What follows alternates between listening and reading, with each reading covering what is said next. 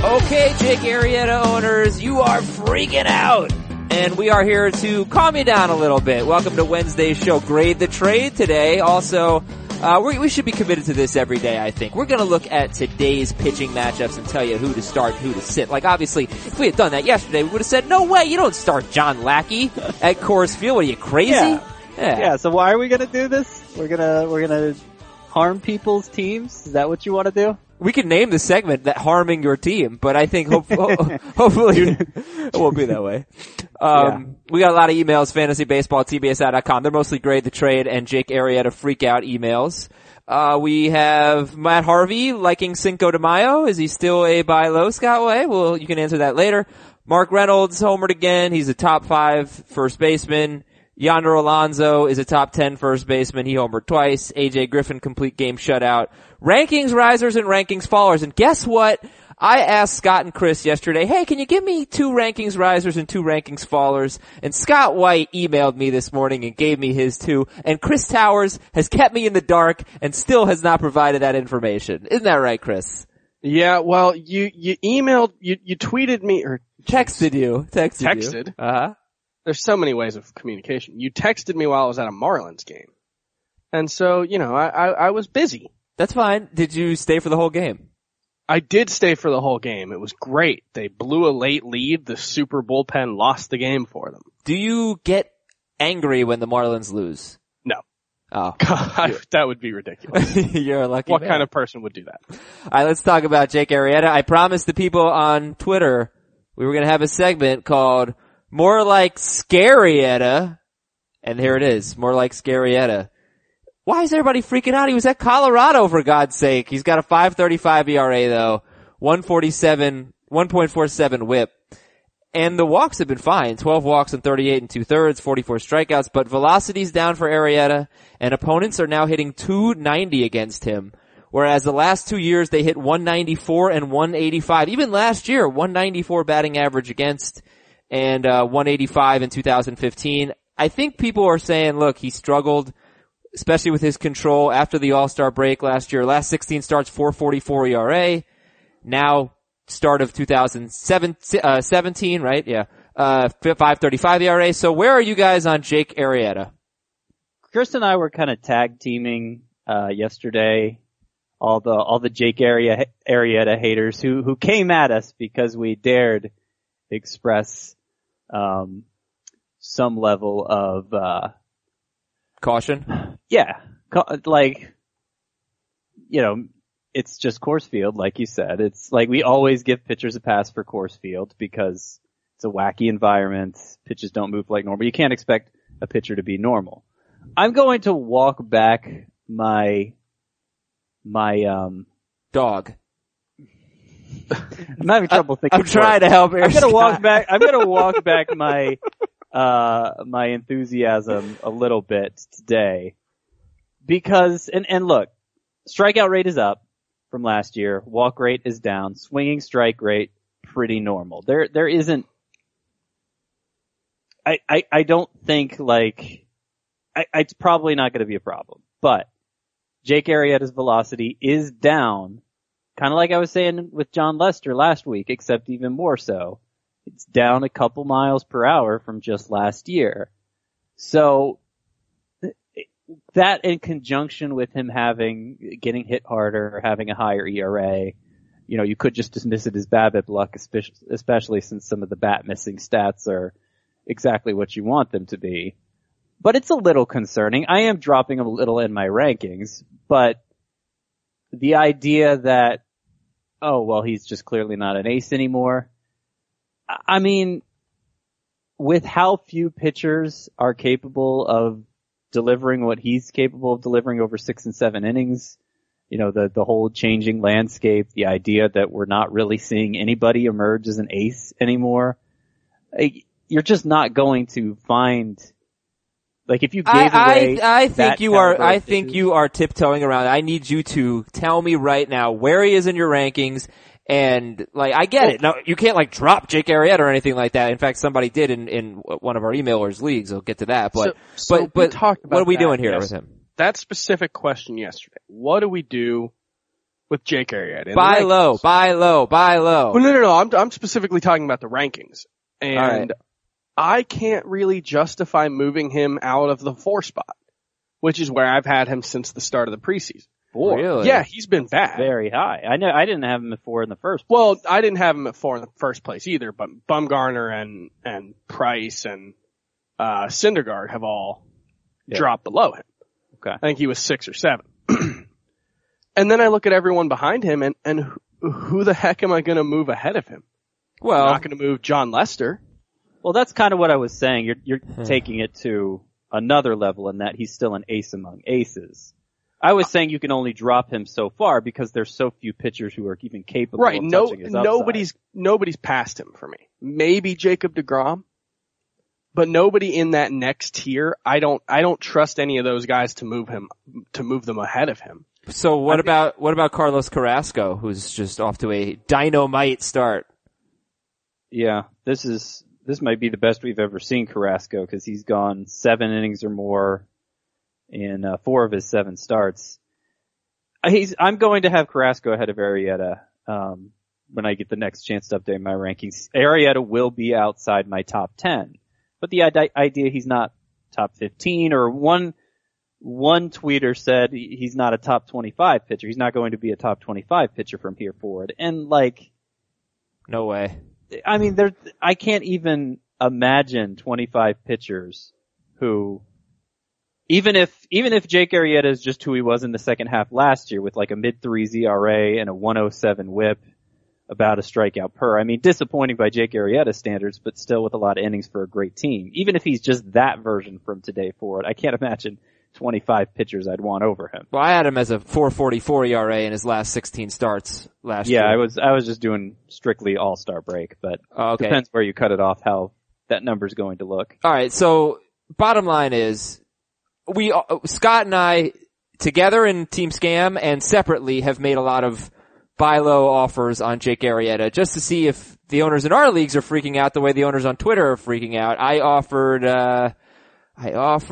Travis Shaw and Alex Wood for Jake Arrieta, and that got kind of laughed at. But yeah, that's too low.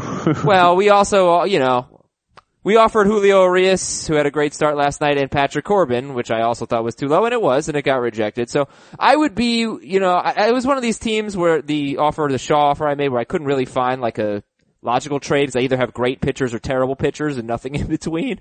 But I would trade Tanaka. As much as I like Tanaka, I want to buy low on him. I would rather have Arrieta. I mean, we all still believe in Arrieta right now, even with the velocity down. We all still believe in him, right? Bottom line. I don't view him in the same tier as, I think there are 3 pitchers who are clearly ahead of everyone, Scherzer, Sale, and Kershaw. I don't view him in that tier, but like I said earlier, I have a really hard time moving anyone else really ahead of him. Okay. Now, just to do worst case scenario here, are we seeing the effects of 2 straight postseason runs and a deep postseason run, obviously last year, on Jake Arrieta and John Lester, and maybe even Kyle Hendricks? All their velocities are down. The reason why I wasn't that concerned coming into the year is because I thought Joe Maddon did a pretty good job managing their innings, specifically in the regular season. Like Arrieta, if you look at regular season versus regular season the last 2 years, he threw like 25 fewer innings or something like that from 2015 to 16. So it didn't really concern me. Lester a little bit because I thought they pushed him kind of hard in the postseason. But is that what we're seeing right now? Are they getting is this the Giants rotation and Matt Cain all over again with Lester and Arrieta? I mean, it's possible. Yes. It's possible that Jake Arrieta has some kind of unrevealed injury. I mean, all these are possibilities. I do think it's worth mentioning on the subject of velocity. I think I remember reading the Cubs were kind of going easy on their pitchers in spring training, so it's possible they're not quite in mid-season form yet, even now. And his 2 starts prior to this one, Arrieta's velocity was the highest it's been all season. So there is kind of an upward trend we're seeing already with his velocity. So like I said at the beginning, it's worth pointing out it does raise some concern in me, but it might end up being not a big deal. Oh. What I would point out that might be a bigger concern is the fact that the Cubs had, by defensive run saves, they had the best defense in baseball last season by a massive margin. They saved 82 runs last season with their defense. Second place was 51 runs saved. This season, they're about middle of the pack. And, you know, that partially that's just Schwarber. Schwarber. I mean, yesterday, Chris Bryant was out in right field. Schwarber was out in left field. The outfield defense was really bad for the Cubs, and it cost Jake Arrieta if you were watching the game. But I part of that's also, I think, just a little random. Like, we're probably just seeing the two extremes of the Cubs right now, and if the extreme is a middle of the road defense, I think they'll be fine in the long run. Okay, so anyway, to finish this up, Scott, we just got offered Jake Arrieta for Gene Segura. Oh, let's think about that. Yeah. I don't want to, we're going to have to think about that because this is a 16 team league where it's not like there are a lot of great hitter options available if we get rid of our only shortstop. So we'll need to think about that, I think. We got an email from Ben who's in a 10 team league where he was going to give Gene Segura for Jake Arrieta, and I told him that was a fair trade. It is a fair trade. Yeah, so it really depends on your team. Just have to decide if we want to do it. I was going to do a lot more Jake Arrieta emails, like Rupert from Scotland, who just offered us the deal in the podcast for the People League, said he wants to give up on Jake Arrieta. Thought I was drafting Pink Floyd, only to find out I got bleeping Aerosmith. Way to call that one back. Topical. But we spent a lot of time on that, so let's move on and talk about the rest of baseball. And Sportsline. If you want some great advice on picking games, go to sportsline.com. Sportsline.com, it's $9.99 a month. That is really cheap for a service like this. $9.99 a month. Like, we got an expert, Larry Hartstein. I don't know how he did last night in the outstanding Spurs-Rockets game. Good for you, basketball. Thank you for delivering. But he was 10-0 in his last 10 NBA playoff picks. He had a pick on the game last night. He was up $2,760 for $100 players. So we've got some really, we got some Vegas veterans who really know how to do this. Sportsline.com, $9.99 a month. All right, the big news for you. We got a lot of bullpen stuff. Matt Harvey, though, loves himself some Cinco de Mayo, and things are just getting a little hairier, Scott White. You still feel good about buying low on Matt Harvey? I still feel very good about it. I liked one of Terry Collins' comments about what he said to Matt Harvey, and I don't have it right here in front of me, but it seemed like the kind of thing that might kind of wake him up to the idea you love that him. What? You love him. You just love him. Everything that has happened has been spun as a positive on this podcast by you, I will point out. Pretty much. Okay, this is what Colin said. I told him he needs to make baseball number one. When he did that, he was on top of the world, which is true. And I don't think Harvey likes where he's at right now. I'm kind of skeptical that Matt Harvey is all of a sudden like completely a different person, and that's why he's struggling to pitch. I think we're focusing on all this stuff because he's pitching poorly. I don't think he's pitching that poorly, though. He is pitching poorly. Well, he didn't show up for a game. That's not common practice. Sure, but I'm sure it's not the first time either. He has showed up late once before. That we know of. What I can't stand about this whole thing is that nobody seems to just want to remove that horrible start he had when he shouldn't have been pitching. His numbers would be a lot better. They wouldn't be great, but they'd be a lot better if not for that start. Everybody's making it out like he's having the worst season ever, and I just think if you look at the game log, it's absolutely not the case with Matt Harvey. I mean, that game's not the reason he has a strikeout per nine of 5.14. That game's not the reason he has a strikeout to walk ratio of less than 2-1. But he was getting really lucky in his early starts when his numbers looked okay. He had like a BABIP below 200. He was getting a lot of batted ball luck. He passed the eyeball test, at least if you wanted to be optimistic about him. His stuff looks pretty good, and it's just not there yet. Let's just pretend like Harvey's season starts today, because his velocity was only back in his last start. It was never meant, like, my stance on Harvey was never he's going to be an ace from the get-go. I was surprised how well he did that first month, and I thought, yeah, I mean, if the strikeouts don't pick up, it's going to be a problem. But the velocity has picked up. Everybody who got a microphone in front of them after his last start said, this is the best Harvey's looked, even though the results weren't great. He still needs to figure out the command. But he's on the right track from a procedure with a very good track record. And this should theoretically make him more affordable because everybody's down on Harvey now. I love that. Yeah. I haven't actually been able to pull off a buy low trade, which makes me think down on Harvey. Which makes me think people deep down inside believe in him as well, but they're saying they don't. Okay. Yeah, I don't know. The guy's got 5 strikeouts in his last 17 innings of work. It doesn't matter. People should be down on him. It's not about what he's done. It's about what he's going to do. Okay, Justin Wilson is the new Detroit closer. Zach Britton could miss 6 to 8 weeks. Sean Kelly could be back on Friday, not a moment too soon for the Nationals. They blew a save yesterday. Mark Melancon is on the DL with an elbow injury. Have you picked up Derek Law? No. I did. I would if I had big enough need for saves in one of my leagues, but yeah. I don't think it's save opportunities. I would guess it's going to be short term. I mean, seeing that Zach Britton wound back up on the DL with a forearm strain again after coming back quickly. I mean, there's no guarantees there, but the plan is for it to just be the minimum stay. Okay, yeah. I picked up Law only where I had Melancon in one league. Robinson Cano left with a quad strain. He's day to day. Mike Trout sat again. Dexter Fowler sat again, but he broke Chris's heart last night with a pinch hit game-winning single at the Marlins. White Sox GM Rick Hahn indicated that Yoan Moncada is not going to be called up anytime too soon. Doesn't mean you shouldn't stash him, but don't expect it to be imminent for Moncada. Jose Bautista, this was an interesting stat. He snapped an 0 for 21 slump. And in 2015, he had an 0 for 25 slump in late June. And that year he hit 250 with 40 home runs and 114 RBIs. So I guess there's a little bit of a ray of sunshine there. The only difference is in that 0 for 25 slump in 2015, not the only difference, but a big difference, only 4 strikeouts, 4, maybe 5.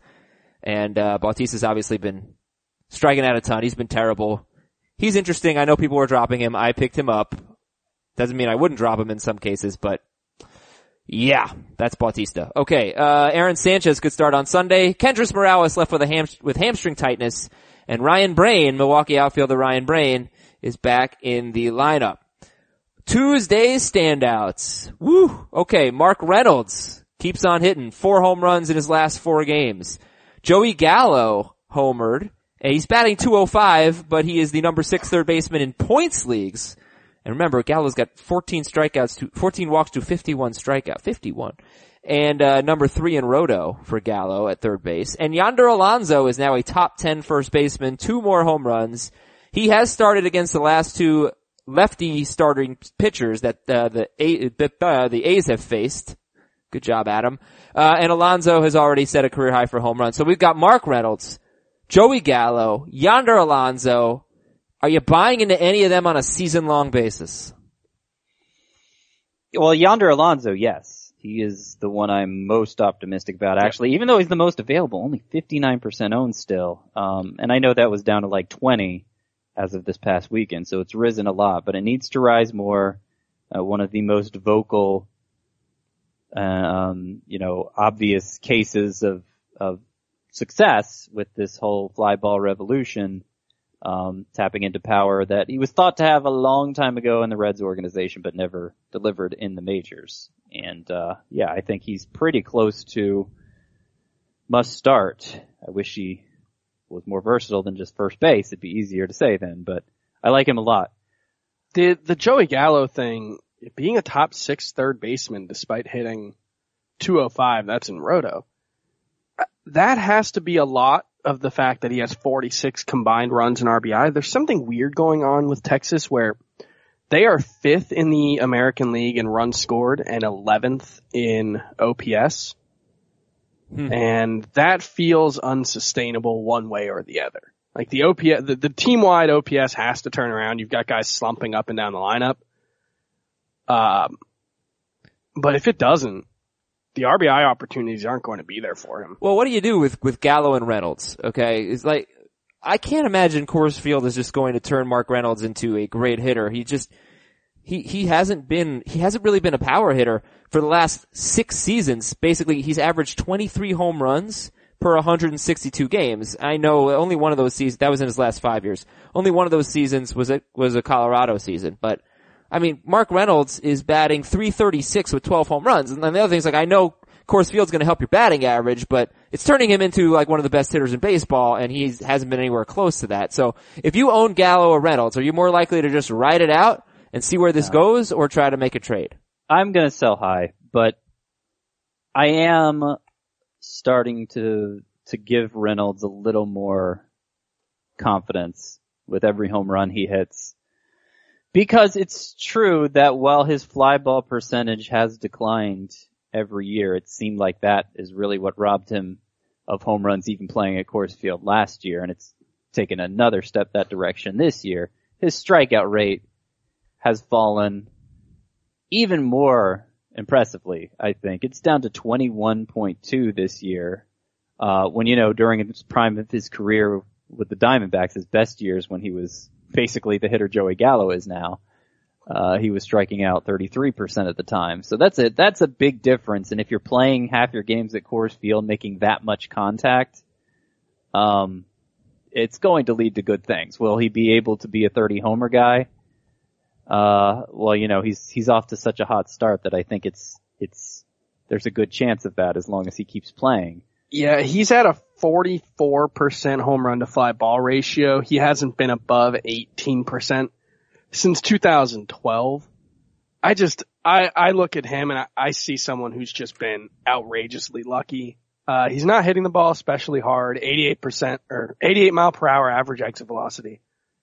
I can't get excited about Mark Reynolds at all. I'll ride it while it's happening, but the moment things start to turn, I'm 100% ready to drop. Now, it's interesting you say he's not hitting the ball hard because he does have a 38% hard contact rate. Yeah, it's the high best of his career.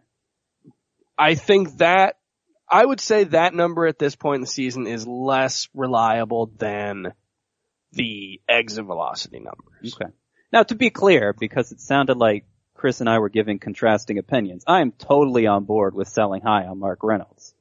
It's just, before I was completely dismissing him, and now it's like, you kind of have to start him. What about Reynolds or Alonso? So I guess Scott's going Alonso. Chris, how about you? I would rather have Alonso for sure. Hosmer or Alonso? I'd rather have Alonso. I'd rather have Hosmer, but they're very close in my rankings right now, and if it becomes 100% clear Alonso's playing every day and not sitting against lefties, I think he started against the last 2 or 3. 2. Yeah. So, then that might change within a couple weeks. Okay, AJ Gryffindor, 63% owned, complete game, 4-hitter, shutout at the Padres, and 4 strikeouts. And Griffin has a 2.45 ERA, 6 walks, 27 strikeouts, and 29 1/3. Are we missing the boat here on AJ Griffin? Only 63% owned? No, I think I can't make sense of what face. he's doing.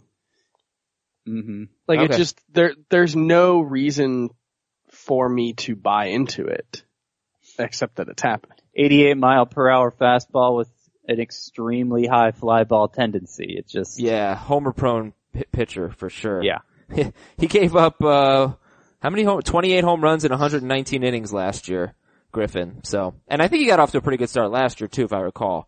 So, not quite this good, but yeah, he was. There were people picking him up when they shouldn't have. Yeah, 64 home runs combined in his previous 2 seasons. All right, we're not that jazzed about AJ Griffin. Let's transition to pitching here because who from last night of the players owned in less than 80% of leagues, if any, were you jazzed about? Charlie Morton is so interesting to me. I was watching a lot of that start, and it was noted on the broadcast that Charlie Morton is top 5 in the American League in whiff percentage on his curveball. Mm-hmm. On curveballs, not of all curveballs in the American League, he's top 5 in whiff percentage. He got a little unlucky in the 6th inning. There was an error by Carlos Correa that changed the inning, and 2 of his runs that he gave up were unearned. But he also got a little lucky in that Chris Davinsky came in and got out of a bases loaded jam with a strikeout and stranded 3 runners for Charlie Morton. And I just can't understand why he is faltering 3rd time through the order when you look at opponents' batting average 3rd time through the order, and it's still pretty low. So like Morton, Eichhoff, Hector Santiago's got a 2.76 ERA, but he's starting to walk everybody. Kyle Freeland, Jarrell Cotton was terrible. Matt Andriese was having a great start before he just gave up a 2-run homer in the 6th, couldn't get out of the 6th and ended up with an average start, but he's striking out a lot of batters. Wainwright's terrible. Dan Straley had a good start. Chris saw it. AJ Griffin, Antonio Senzatella somehow is doing this. Tim Adelman. I don't know. Anybody out there that you think needs to be picked up is under-owned. These guys are all available in some to many leagues, depending on, league size. I think Morton's definitely under-owned at 79%. I would go out and add him. I did that this week with 2 starts on the way, and I'm surprised it's that low with 2 starts. Well, he only has 2 quality starts all year for Morton. I feel like I'm flip-flopping on him. Like originally I was like, I'm not buying in. I feel like there are some good things happening with Charlie Morton and yeah, there are. I mean, the 2 starts before this where he had big strikeout totals in each, I think were the most eye-opening. I'd hoped for better against the Braves. In a league with small roster sizes, I could see him getting squeezed, but I think Morton, there's even better to come from Morton. He's kind of learning to pitch all over again because it's the Astros that revealed to him how effective his curveball could be, and he's working it into his arsenal more, kind of changing what he's been used to throughout his career. So it kind of makes sense. There's some ups and downs.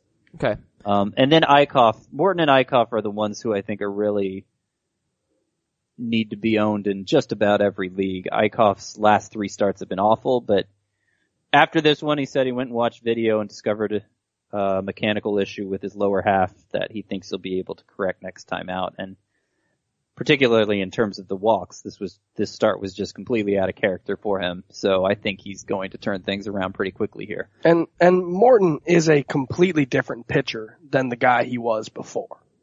And so this is a situation where he's added 3 miles per hour to his fastball. It's not like you can just look at it and say, well, he's got this long track record. He's a different guy. His strikeout rate's 25%. It was in the small sample size last season. So I think there are reasons to believe in Charlie Morton. Still to come on today's show, we'll talk about Ivan Nova, Julio Urias, some other guys who are owned in more than 90% of leagues, and if they should be, like Jeff Samardzija. And we'll do rankings, risers, and fallers, and grade your trades. But right now, it's time to tell you about SeatGeek, which I've done a lot, and more of you are downloading the SeatGeek app and using our promo code FANTASY to get a $10 rebate off your first ticket purchase. The promo code is FANTASY. I am trying to get to a Yankees game this weekend. We got the Astros coming into town. Would be very excited to see that. And I can assure you I'll be using SeatGeek if I go. We all know the best way to find the best price for anything is to do price comparison. But instead of you going out and searching a bunch of websites and doing the comparison yourself, let SeatGeek do it for you. Search for an event on SeatGeek. SeatGeek searches multiple ticket sites, finds the best values. Every purchase is fully guaranteed, so you can shop for tickets on SeatGeek with confidence. Look, you won't use anything else. I'm a big SeatGeek believer. I use it all the time, so give it a shot and you will find out why.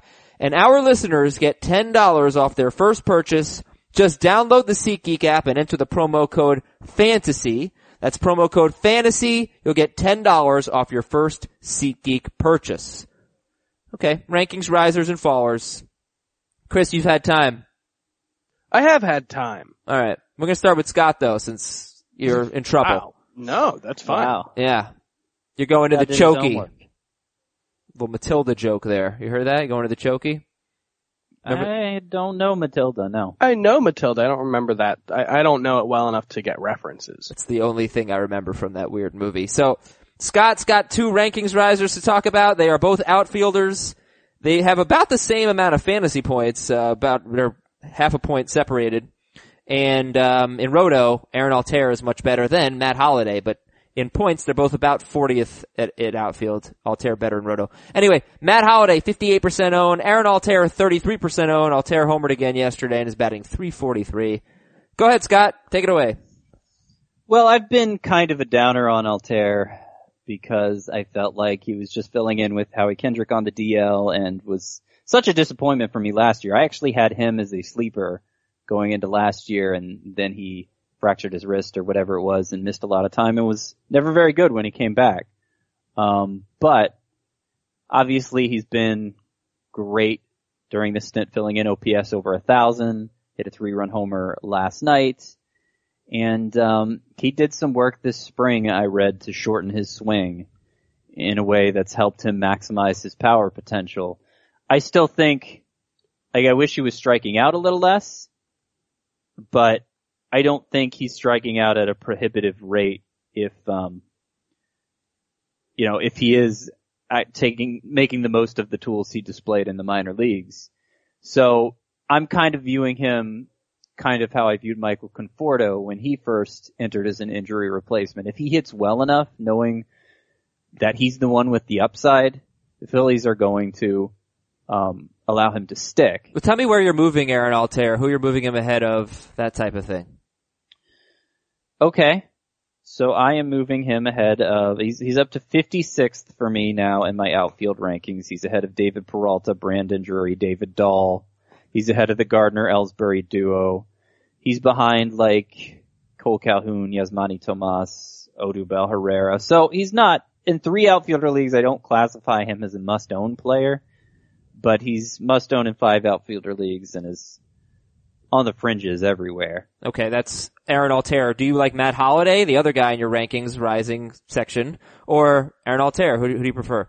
I like Holliday more compared to Altair's 56th. I have Holliday 44th.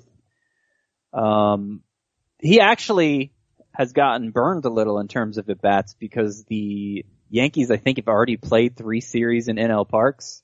Yes. And until the last 2 or 3 games, he had just sat those. They've come to appreciate his bat so much that they've started playing him at first base during those interleague games. But he's actually a little behind pace in terms of at-bats. When he plays, he bats 3rd or 4th. It's been every day in AO Parks, walking a ton, batting in the heart of that lineup. I said it yesterday. I think he's not only must own, he's must start, and hopefully 44th gets him about there. I have Cody Bellinger 41st, so that's kind of the range. Okay, Matt Holliday's 58% owned. Holliday or Keon Broxton, who is just tearing it up lately. Holliday. Chris? Yeah, I like Holliday more. Okay, we all like Hollidays. Chris, who are some of your rankings risers too? Alright, so one got a really from Scott and Heath yesterday when I told them. And that was Julio Urias is my number 30 starting pitcher. Really? That was before last night. I figure if he's going to be in the rotation the rest of the season, and that's the assumption that I'm working under, I don't see why he shouldn't be in that range. He's got limitless potential. He's been good already in his major league career when we've seen him. Given how few pitchers anybody actually likes, I think there's a lot to like about Julio Urias. Let me go classic rock on you for a second here. For Julio Urias. Ooh, Blake Snell! Cause he's Blake Snell. And he did have his best start last night. That's a song, but he's not Blake Snell. No. Look, is he that much different? He can't, like I said, I brought this up the first time he made a start. He doesn't give you quality starts, last night notwithstanding. He doesn't pitch deep into games. He walks everybody. He doesn't have nearly the walk history that's an extreme overreaction to the first 5 starts of this season. He walked like 44 batters last year. He had a 9.2 walk rate. That's a little above average. He had a 9.2%. And look at like Snell walked guys throughout his minor league career. Urias didn't. I don't think they're the same. The reason I can't move Urias that high is because I know, he probably is going to peak at 6 innings this year, and most of his starts will be less than that. He might be a little lower in head-to-head. Maybe I'm making too much of that because it's a year where it looks like nobody pitches with 6 innings that consistently. But for now, just knowing that puts a clear limit on his upside, I have him quite a bit lower than 30th.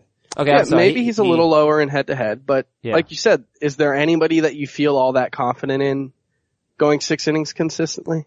Well, I just don't know that I feel confident in him going 6 innings consistently. But he did walk 3.6 per 9 last year and had a 1.455 whip.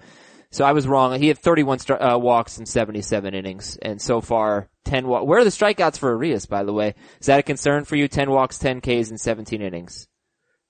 It's 3 starts. I can't be 17 innings. I can't be concerned about anything. Okay. Yeah, I like Arias. I just 30 kind of surprised me. But okay. You know, I'm gonna bank on upside. It makes more sense in Roto. I think the Roto versus points thing is pretty significant. Okay, who else? Rankings riser. Marcell Ozuna. We've talked about him a little bit, but I don't know if we've given him the kind of credit he deserves. You know, we talk about everybody who comes on the scene and has a great stretch. You know, Eric Thames, Cody Bellinger, all these guys. And, you know, Marcell Ozuna, I've moved him up to 29th. I have him 1 spot ahead of Aaron Judge. And I know Aaron Judge has been a little bit better this season, but it feels like, you know, so many other players suck all the air out of the room and Marcell Ozuna just gets kind of overlooked. Yeah. So Judge, by the way, is nursing like these knee injuries. He's been icing his knees for, I don't know, over a week now. And I might be starting to show a little bit of effect of that, but he was off Monday and off today. It is worth noting that, like, Aaron Judge was a consistent mid-800s OPS bat in the minors while being pretty old for every stop. Yeah. So, like, this thing where we're buying into Aaron Judge potentially as this elite hitter, I think I'd rather have Marcell Ozuna. Is anybody really buying into Judge as an elite hitter? Oh, yeah. Okay. Yeah, I am. I have him top 20 outfielder now, so yeah, like pretty close.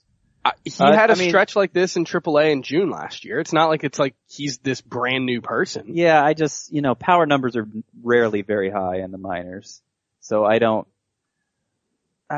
think that means much. They are for guys who hit for power. No, they're really not. I mean, Joey Gallo hit for a lot of power down there, but that's kind of what made him such a standout. Yeah. Like most. Right, like but we're assuming a 20-homer season in the minors is almost like a 30-homer season in the majors. But we're assuming Aaron Judge is a special power hitter. Yeah, he is. That's the assumption, despite him never having consistently shown that in games. It's not just the home run total that shows us that, though. It's exit velocity, it's home run distance, it's scouting report. But those things also are prone to hot and cold streaks as well. He's going to have a cold streak. I'm reluctant to put Ozuna on the same level as Judge just because I did last year and I got burned. And yeah, he had a wrist injury, so maybe that influenced it. I've never liked the plate discipline profile for Ozuna. He's a guy who strikes out a lot more than he walks, and I'm always going to bet against that until it's proven that I'm wrong.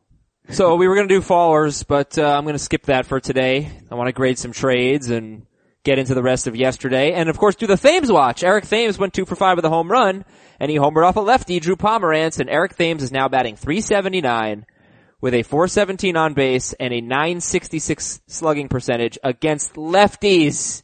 5 It's only home runs. like 26 at bats, but yeah, it's 5 homers. He's holding his own at the very least. Holding his own. He's got a 1400 OPS against lefties. Yeah, no, it's all good stuff. Should we be adding these hitters? Keon Broxton, 53% owned. Logan Morrison, 26% owned. Ben Gamel, 10%. Kenny Vargas, 8%. Tommy Pham, 8%. James McCann, 17%. And Mets infielder TJ Rivera, 5%. Broxton, Lomo, Gamel, Vargas, Pham, McCann, Rivera. Should we be adding them? If you could guarantee me that Tommy Pham was going to play every day, I think he'd be someone that I'm definitely looking to add, but it's just like, all he does is hit when he gets the opportunity. He hits the ball really hard. He had, 2 doubles last night? But it's so crowded in St. Louis that is he gonna play when Stephen Piscotty comes back from the DL? I would doubt it. Yeah. I mean, maybe Grichuk could, Grichuk sat yesterday. Yeah, maybe Grichuk could be the one who vacates when everybody's healthy if Pham stays this hot. Yeah, they had Grichuk and Matt Adams on the bench yesterday with Stephen Piscotty on the DL, and it's just like, and Fowler. They just have too many guys. I think you could make the same thing, you could say the same for Vargas. And Broxton. Broxton is interesting. I mean, yes, Broxton had such a great second half last year. Right. I don't know why Broxton's in with this group. He's 53. He's twice as owned as any of these other players. So. All right. Well, I mean, it's all. He didn't fit anywhere. He's clearly the number one on the list. Yes. Yeah. Broxton is must own in 5 outfielder leagues. Probably must own in categories leagues. Strikes out too much, but we're seeing the upside to Keon Broxton now with that power speed combo. Broxton or Buxton? Broxton. Buxton's been really good. Like, it's really interesting how he might just need to, like, go through a stretch where he's the worst player in baseball history before he figures things out every year, because over the last 11 games, he has 7 walks, 7 strikeouts. He's hitting .333. He seems to have figured things out, but I'll probably still go with Broxton. I own Buxton in 3 of 5 teams right now, and I am hoping for a Conforto-like, please insert noun here, because I can't think of it, effect. Season. Okay, yeah, sure. Thank you. Yeah, on my team. So, I am encouraged. I thought about dropping Buxton, but luckily I did not. When he got hurt over the weekend. Let's hope this goes somewhere. Okay. Skip around on the notes here. Let's do some grade the trade. The people have been waiting. We'll do grade the trade part 1. Finish the show with part 2. Jimmy Deeger is in a 10-team points league. Should I trade Danny Salazar for Noah Syndergaard and Carlos Santana in a points league? Would you give up Salazar to get Syndergaard and Santana? No. I think I would. I'm not sure Salazar straight up for Santana is such a bad deal.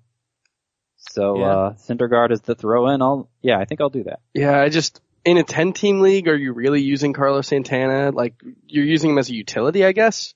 Yeah, you're probably using him. Yeah, he could be your first baseman.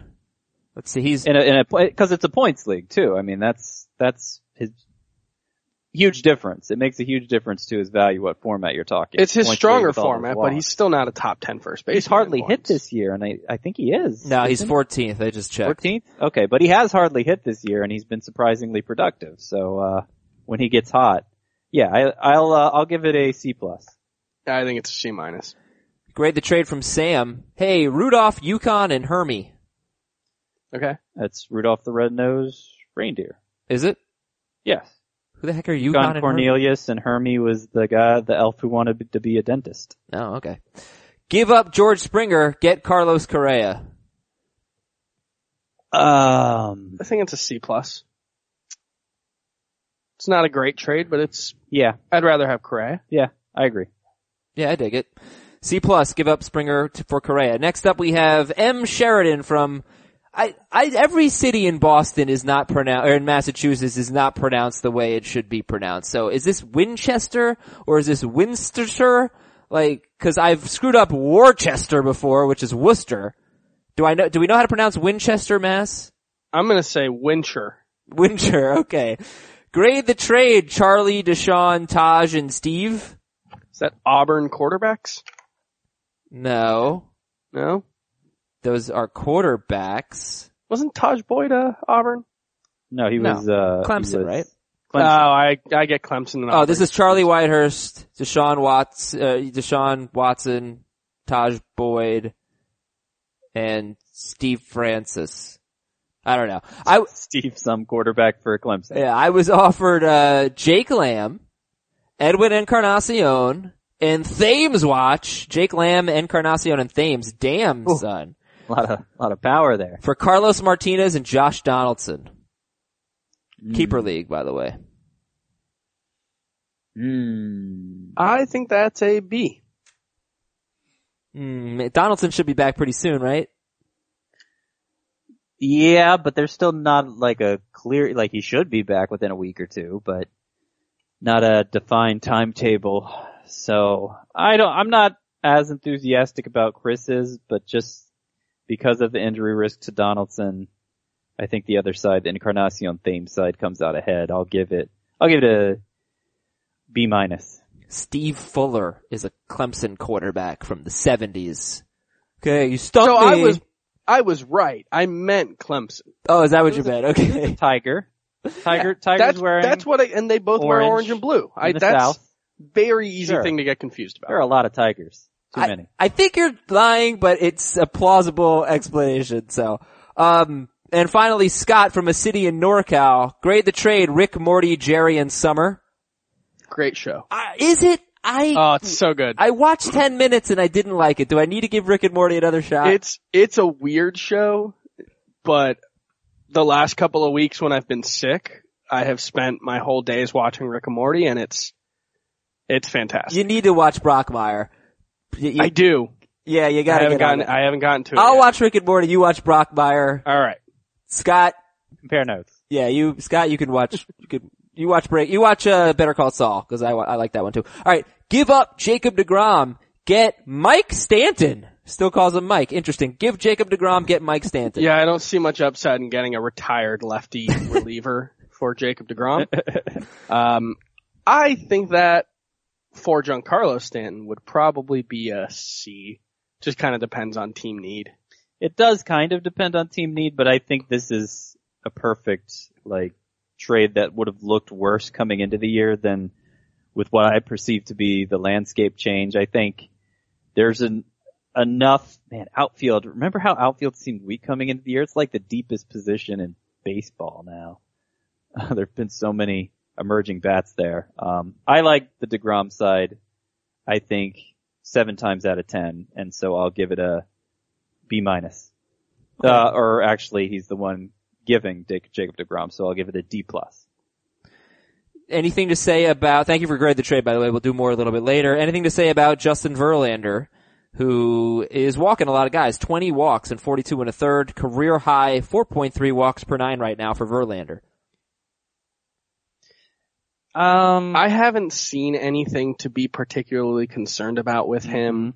I haven't done a deep dive, but nothing has stood out to me. Velocity's higher than it's been in a while. He was off to a much worse start last year. I think he's going to be fine. He's throwing just as many pitches inside the strike zone as he has in the past. He just isn't getting as many swings on pitches outside of the strike zone. That could be a sign of diminishing stuff, but like Scott said, the fastball velocity is there, so I don't know. I'm not particularly concerned about it. I'm gonna say I'm this. more concerned about Arrieta. I was about to say, I was gonna mention at the start of the show, I think I'd take Verlander over Arrieta. I still have Arrieta ranked higher. Yeah, it would be tough to make that kind of trade. I think if you're trading for Jake Arrieta, I'm all about buying low on Jake Arrieta. I don't feel like Justin Verlander is buying low. I think it's buying face value. No, pitcher for pitcher trade, when you're picking from two guys in a very similar tier, you're leaving yourself up to a coin flip. I'm just saying I think there's no reason not to at this point, because Verlander was better than Arrieta last year. Yeah, I don't see a reason why that you couldn't. You could go either way. I just don't see there's a reason why you couldn't have Verlander ranked ahead. I have total faith in Verlander right now, despite some ugly numbers. It's kind of like the group we talked about yesterday: the Tanaka, Carlos Martinez, Jacob deGrom, and Stroman. We kind of left out of that, but you could throw Verlander in there. Verlander's got a 4.25 ERA and a career high walk rate, and I still personally am not concerned. I don't have any more or less concern about Arrieta than him. Velocity would be the only thing that would tilt the scales toward Verlander rest of season. Adam, can I point out one player that I want to trade for in about a week? Yeah. Hanley Ramirez. Why I know I'm the Hanley guy, so that shouldn't be a surprise, but the Red Sox, I believe starting yesterday, 5 of their next 8 games are in NL parks. He is not yet ready to play in the field. So the Hanley Ramirez owner in your league is probably going to be really, really, really upset with him in about 7 days. Okay. Perfect opportunity to trade for him. Yeah, alright. I'm in on that. So, over-owned. Are these starting pitchers over-owned? They are all owned in 90% or more of leagues. John Lackey, I don't know what the hell happened yesterday, but he struck out 10 Rockies in 7 scoreless innings at Coors Field. Jeff Samardzija and his 5.44 ERA.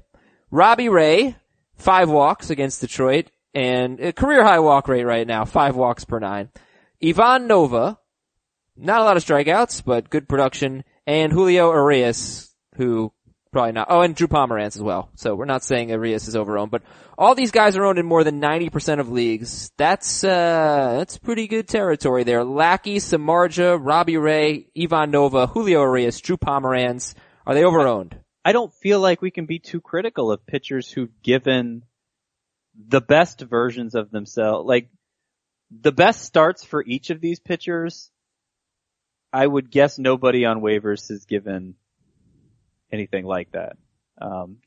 That may not be technically true because I know like Scott Feldman, who's highly available, has thrown a complete game shutout. But you understand what I'm saying. Like, even if the overall numbers look kind of crooked, there's just not enough upside available at starting pitcher on the waiver wire for you to make that exchange. So I don't know. I can't make the case that any of these pitchers is overowned. Even Jeff Samardzija, who I'm having such a hard time with him. Even I actually dropped him in a couple leagues and have regretted it since. I mean, he had the one great start immediately after I did it, 10 strikeouts in 8 innings. This one wasn't that. But this one, all the underlying dominance numbers for Jeff Samardzija, even though it hasn't translated to ERA, it looks better than it has in years. 55 strikeouts to 10 walks this year.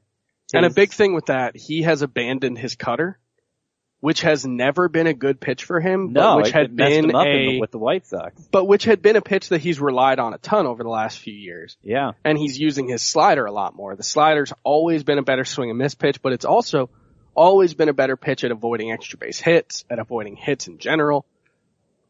And yet he goes out, and I added him in one league this week for the 2 starts, and of course he goes out and allows 6 runs in 7 innings. But his last 2 starts. And it was 4 runs in the first, and then he really settled down and actually pitched really well for the next 6 innings. Okay, there you go. And the last 2 starts, including this one that wasn't so great yesterday, 20 strikeouts to 0 walks. I gave you the 55 to 10 number for the year. The swinging strike rate and all of that. It supports. We're very optimistic about this pitcher with a 5.44 ERA. And a bad career. Give me a break. I just feel like what's really screwing Samardzija is Samardzija. He stinks. Is home runs. And he plays in the most home run suppressing ballpark in the majors. I think it's going to even out. I think it's a good buy low opportunity. I think he'll be good at home. I think there's a bit of Michael Pineda in him too. I think he'll be good at home like he was last year. His ERA was a half a run lower in San Francisco. This is Jeff Samardzija we're talking about. And this is the thing about Samardzija. Like last year, there are 6 months in a baseball season. He had a sub-3 ERA in 3 of them. So he's gonna pitch well at some point, and then you're gonna start him and he's gonna let you down. Like I said, there's a lot of Michael Pineda in him. Yeah. But if he abandoned the cutter, I mean, I think that's a big one thing. year where Jeff Samardzija was legitimately high end was that year he split between the Cubs and the Athletics.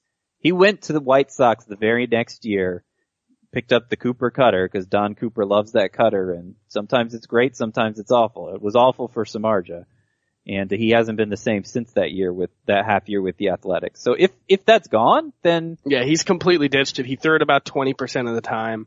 It's under 1%. I would guess that's just a categorization error.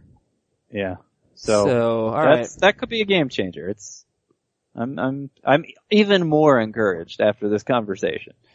Oh, well, that's good. So we've got a lot of day games today. All right, we can go through them here. Let's look at today's matchups. Gallardo, Eflin. Just tell me if you are interested in taking a flyer, or if any of these guys are starts. We got some crappy pitchers going early. Gallardo and Eflin. Mariners and Phillies. Eflin? Nope. No? Okay. No, I don't want either of them. Matt Cain, Tommy Malone. Nope. Jaime Garcia and Joe Musgrove. Nope. I'm telling you, man, they are just some dreadful pitchers today. Kyle Hendricks. Musgrove's the one I like best so far of the 6 we've named. Kyle Hendricks at Colorado. Not at Colorado. No. Against Marquez. He's gonna strike out 9 and give up no runs. Jesse Chavez, Andrew Triggs. Triggs is worth owning, but Yeah. it feels like a little smoke and mirrors. If I did own him though, I think I would start him for this match. Oh yeah, the Against Angels the aren't. Yeah, No Trout here, so probably and it's no a Trout. home start. Yeah, and I have more to say about Triggs. They don't really have a lot of good lefties in the Angels lineup. Think about Triggs. If you've watched him pitch, he's basically one of those like sidearmy right-handed relievers who you think would be terrible against lefties. But he hasn't been. He's been very good against lefties. I'm going to go ahead and say that is not going to last. Lefties eventually are going to destroy Triggs. But he could be really tough on righties, and I think this would end up being a good matchup for him based on that. You could take flyer. Wade Miley. Oh, this is an interesting one. He's a 2-star pitcher next week. He's somewhat available, and he's facing Steven Strasburg, who we're going to start. But starter sit Miley at the Nationals. 64% owned, by the way. I'm sitting. I am also sitting. Yeah, look, it's a brutal matchup. They're the best lineup in baseball by far right now. And he's coming off an injury, right? He left, well, he got hit by comebackers.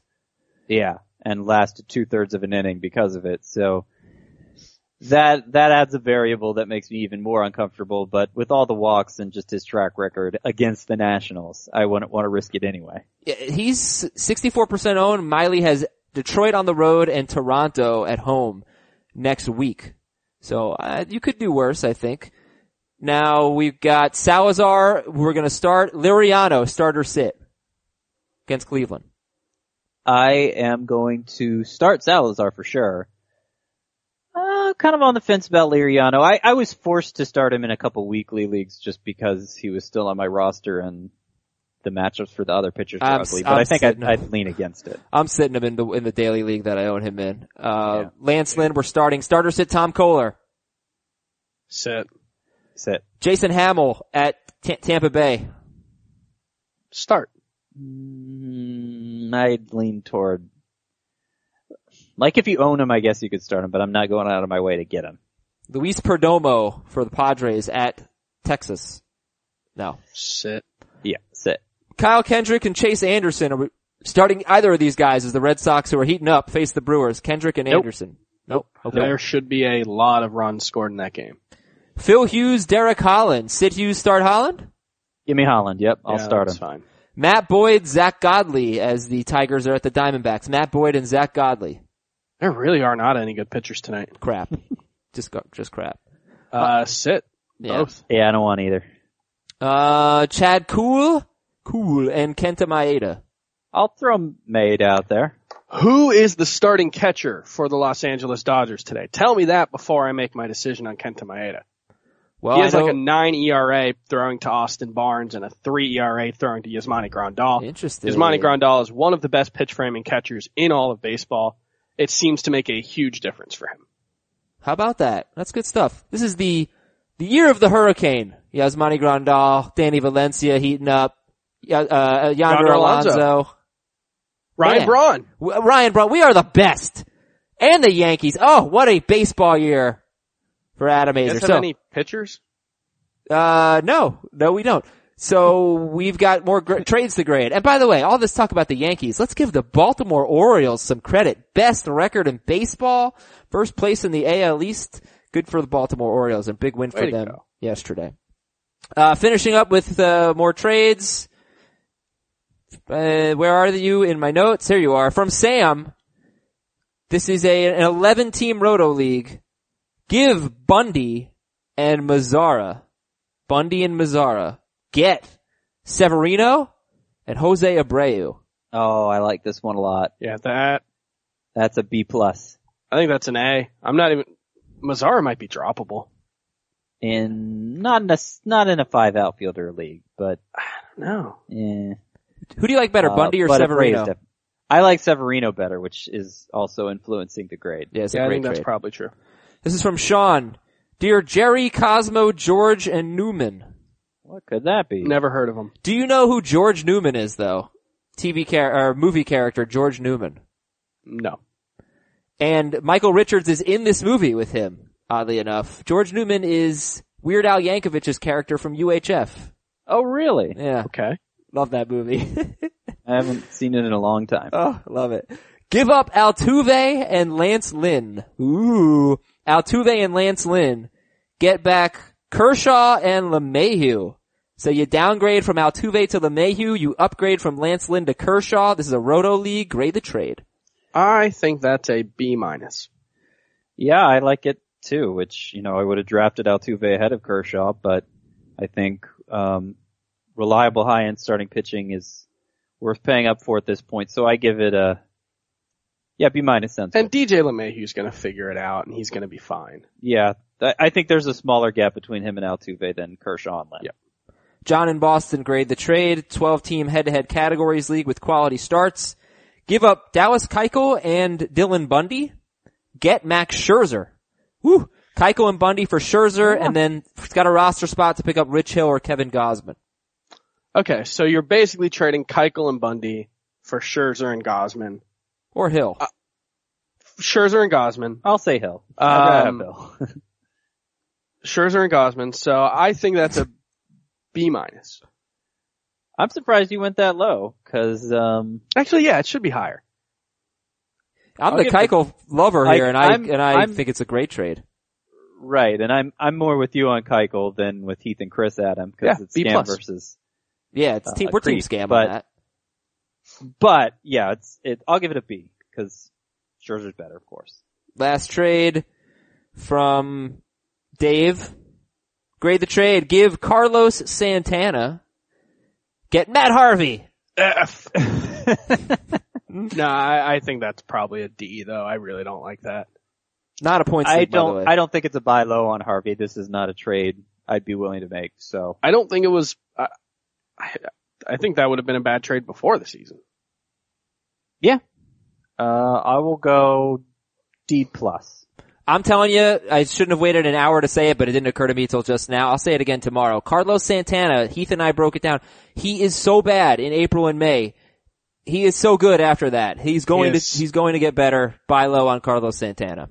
Once it's a hot one, he is so smooth. That was outstanding. Did you guys see that there's a Creeth Avenue in Jonesboro, Arkansas, by the way? No. You showed me. I bet people try to cross it and you guys are just like, oh no, that's not. You're not doing that, right? Somebody sent us a picture of the road crossing. If that person, if that street sign should fall down someday, and you want to grab it and send it to me, that's fine. Good stuff. Goodbye, everybody. Talk to you tomorrow.